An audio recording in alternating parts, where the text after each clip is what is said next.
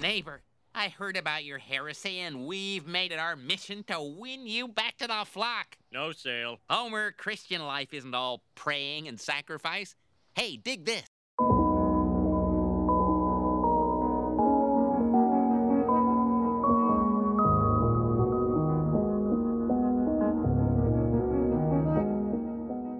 Hello, and welcome to the Doxology Podcast. I am Jens Nelson. And I'm Lucas Stock.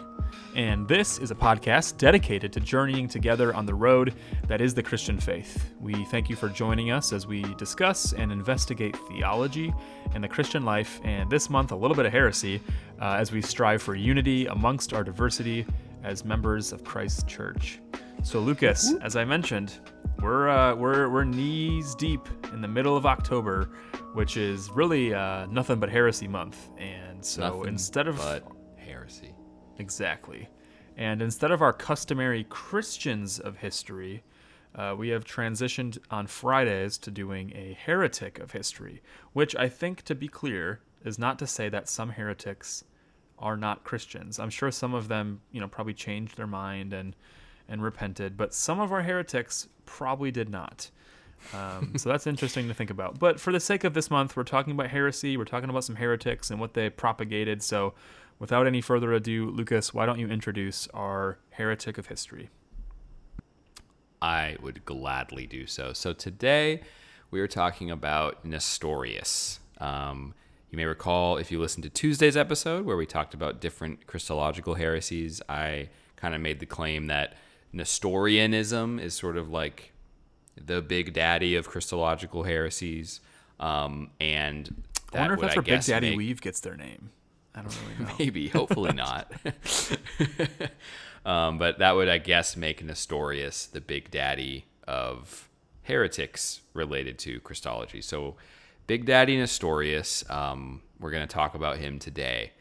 So like many heretics throughout Christian history, especially the further back you go, we don't know a ton about Nestorius's life before he kind of comes on the scene as a heretic, because that's sort of what he becomes remembered for, and it's a lot easier to, have biographies written about you and have your books survive and be copied and passed down through the generations when you aren't condemned by a council as being a heretic. So because of that, for better or for worse, I think probably for worse, we don't know a ton about Nestorius' life beyond his escapades into heresy. Probably he was born in the late 300s in Antioch and died in exile around 450. There's a good chance he studied under a famous theologian from Antioch who I don't believe have ever even mentioned. We haven't talked about him. I don't know that we've really even touched on anything he's known for, but Theodore of Mopsuestia. If he didn't study under Theodore, Nestorius was influenced by him. But like I said, that's pretty much all we know about his early life, about his background. As we will see, he was a churchman, he was a priest, he was a bishop, and he was a heretic. That's sort of where the story goes. So in 428, Emperor Theodosius II chose Nestorius to become Bishop of Constantinople, which made him, Nestorius, the new patriarch of the imperial city. And this action itself is super important, and it carries a lot of baggage with it that we would not pick up on naturally, because there is a long and complicated theological and political rivalry that plays a really important role in a lot of different conflicts in the church and debates, but is also really relevant to the life of Nestorius and his heresy. So I'm going to kind of take a minute to sort of just give a bit of context to why it really matters, even before he becomes a heretic, that Nestorius from Antioch becomes Patriarch of Constantinople. In the ancient church, there were 5 sees, S-E-E-S, 5 bishop seats that were based in 5 major cities that kind of represented the most important churches of the day. And when I say important, it's because these were the most important cities in the empire. They were the biggest, they were the most prosperous, they were the most significant. Except for one of them, Jerusalem. It wasn't really important imperially, but it was important as sort of the home, the home city of the faith. So these churches, they had a lot of respect. They were important in the sense that they were located in really central cities, and then they also came to have a lot of respect for their and honor given to them by other churches, as they were, like I said, the big cities, the centrally located. It would kind of be like if there was, big churches in New York and LA and Chicago and Atlanta or something like that. It would just be lots of people, lots of attention, lots of access to what am I thinking of? Like libraries and things like that. So important cities, important churches. And those cities were, I mentioned Jerusalem. We also had Rome, Constantinople, Antioch, and Alexandria. And the bishops of each of these cities were known as patriarchs, or pope. It's essentially the same word. Antioch and Alexandria, two of the patriarchates, which, by the way, all of these cities today are still patriarch. They still have patriarchs. The Bishop of Constantinople in the Greek Orthodox Church is the ecumenical patriarch. The Bishop of Alexandria is the patriarch. He's also called the Pope of the Coptic Church. And as we know, the Bishop of Rome is the Pope of the Roman Catholic Church. So this is still the case today, but it was a lot more significant back in the day when we were talking about just one united church at the time. Antioch and Alexandria were, at times really bitter rivals, but they had a long-standing rivalry, both politically and theologically in the church. And yes, my cat agrees, they were extreme rivals, and it was really important. So theologically, the tension between Antioch and Alexandria came down to approaches to basically differing opinions on how we do theology, how we approach Scripture, how we interpret Scripture. So, in very simple terms, I always have trouble with this word. The Antiochene school of theology, the way of thinking from Antioch, represented a more literal, grammatical approach to Scripture and tended to emphasize Jesus' humanity. And the Alexandrian school represented a more allegorical or spiritual approach to Scripture and tended to emphasize Christ's divinity. There are pros and cons to both of these. This warrants a whole episode in itself, just the rivalry between these two cities. But that's sort of the theological difference between the two that led to their, theological rivalry. But unfortunately, there was also a pretty strong political aspect of this too, which is a little less pleasant to think about when we think about, the church kind of being, operating as like this political, rivals. It's not, I don't like it, but it's the way it is. So that's how it is. So politically, the theological difference sort of was the foundation of their rivalry, but politically, this meant that leaders of both Antioch and Alexandrian churches are throughout history, we see them competing, often in less than Christian ways, for ecclesiastical power. And a major feature of that battle for ecclesiastical power was trying to gain more influence in one of the other cities, Constantinople, because that was the most important city in the East, and really in the whole empire, because it was by this time in history, it was the home of the emperor, and therefore home of the most important bishopric, the most important patriarch in the East. He's called, like I said, even today, the ecumenical patriarch. Ecumenical meaning the entire empire. So it's not like he was the pope who controlled all the other bishops, but he was the most significant because he was in the city of the emperor and the heart of the empire. So, to bring it back to Nestorius, Emperor Theodosius II preferred the Antiochene school of theology. This was at a time when the emperors had opinions on theology, and they would influence the church, and they were sort of involved in, the back and forth of theology during the, debates that would go on. So because he kind of preferred Antioch's way of thinking, this would have led him to maybe want the Patriarch of Constantinople to come from Antioch. So this probably led to him choosing Nestorius to be the next patriarch. And I don't want to make it sound like this was all just slimy politics, but you can't ignore the political dimension of this. It was theological and political at the same time. And also probably just Nestorius likely had a reputation. He might have already been a bishop in Antioch. So he was qualified, whatever. So basic, upside, Nestorius becomes the ecumenical patriarch. He becomes the Patriarch of Constantinople, which is significant. It represents a victory in sort of the rivalry for Antioch, and it also is important because he came to represent heretical views, but he is in a position of extreme power relative to other, churches.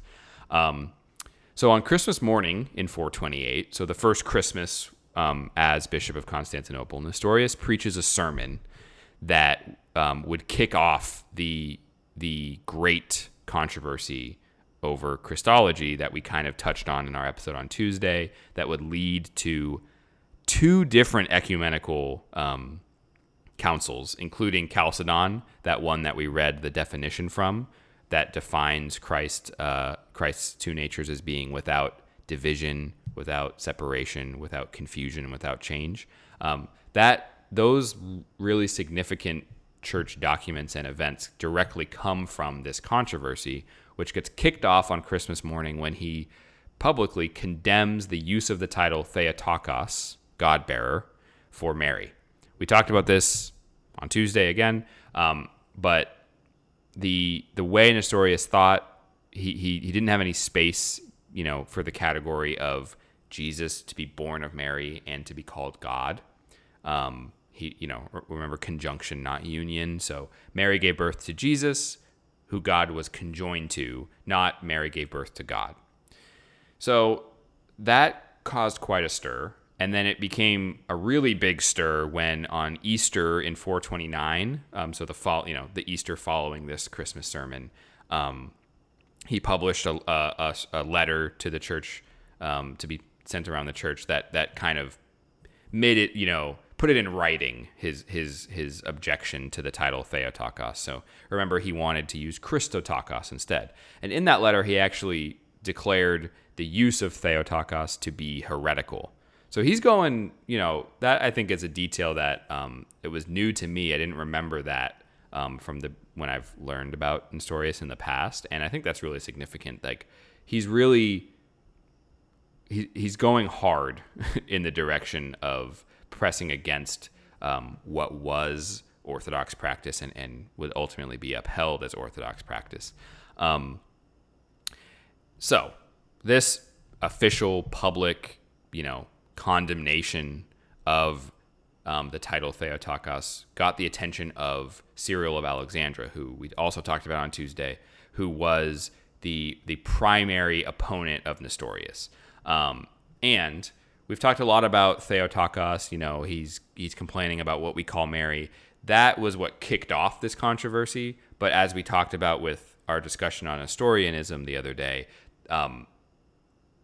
the reason he makes a big stink about that is because of all of this theological reasoning underneath about who Jesus is. So there's a long back and forth correspondence between Nestorius and Cyril, and we actually have letters from both of them. In a few weeks, I'm actually going to be reading one or two of Nestorius's letters for a class, which is cool. I've never had the opportunity before to actually read Nestorius. I've just read Cyril, so I'm excited about that.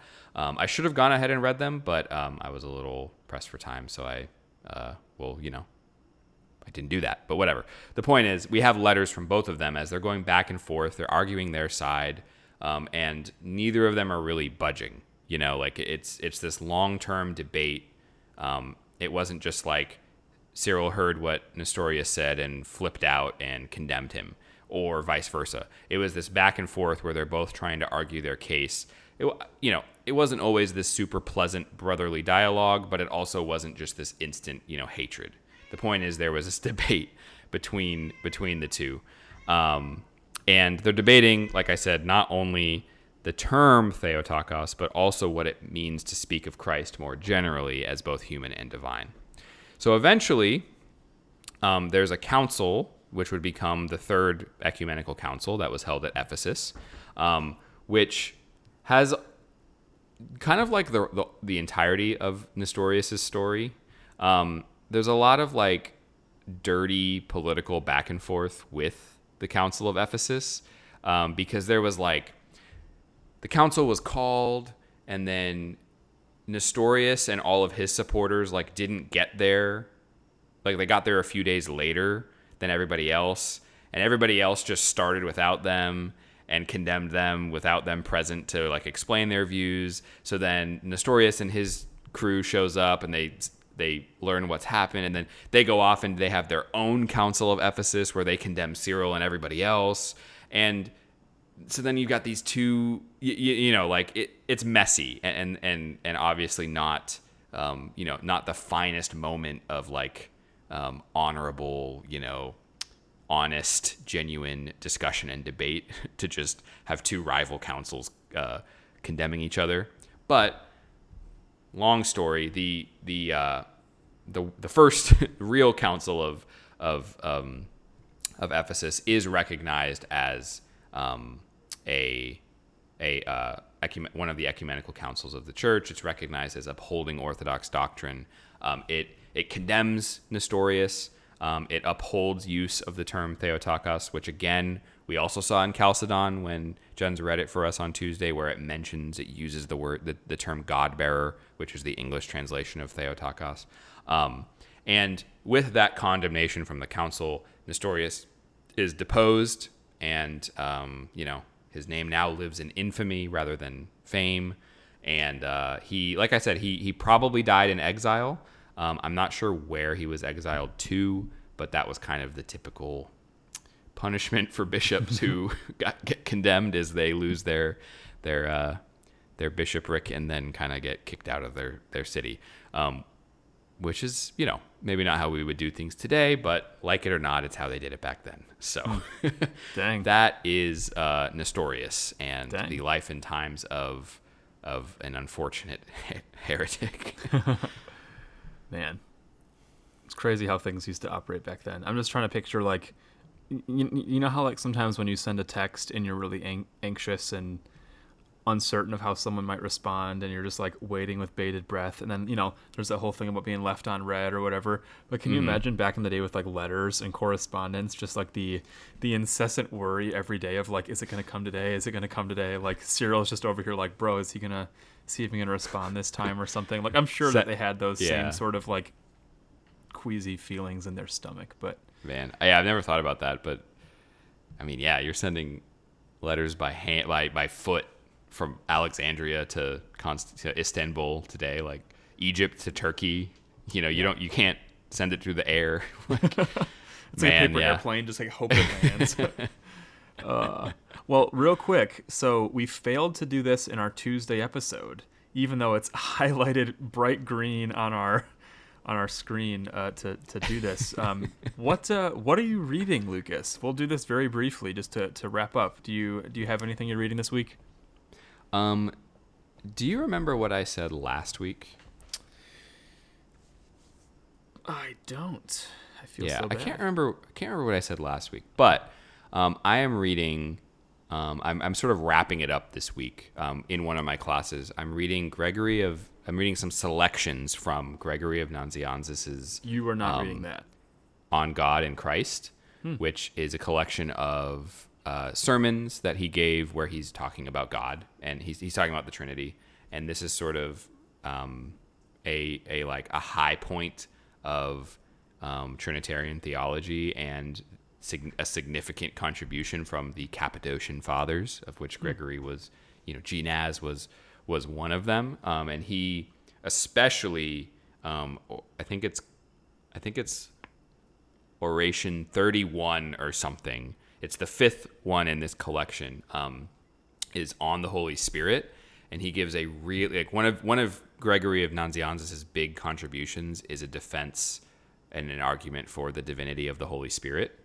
And this sermon, this oration on the Holy Spirit, was really, really. I read it the other day for my upcoming class meeting, but it was a really fascinating read. He gives some really just incredible theological like arguments and reasoning against Arians and semi-Arians and people who didn't want to give divinity to the Holy Spirit in their theology. But it was a challenging read. There were some things that I'm like, I wonder what that means for that, But it was also just his style. I'm not like I'm reading it in Greek or anything, but the translation I just is communicates a really beautifully written sermon as well. And I'm thinking like man, these things I'm reading in my patristic theology class, like these were sermons.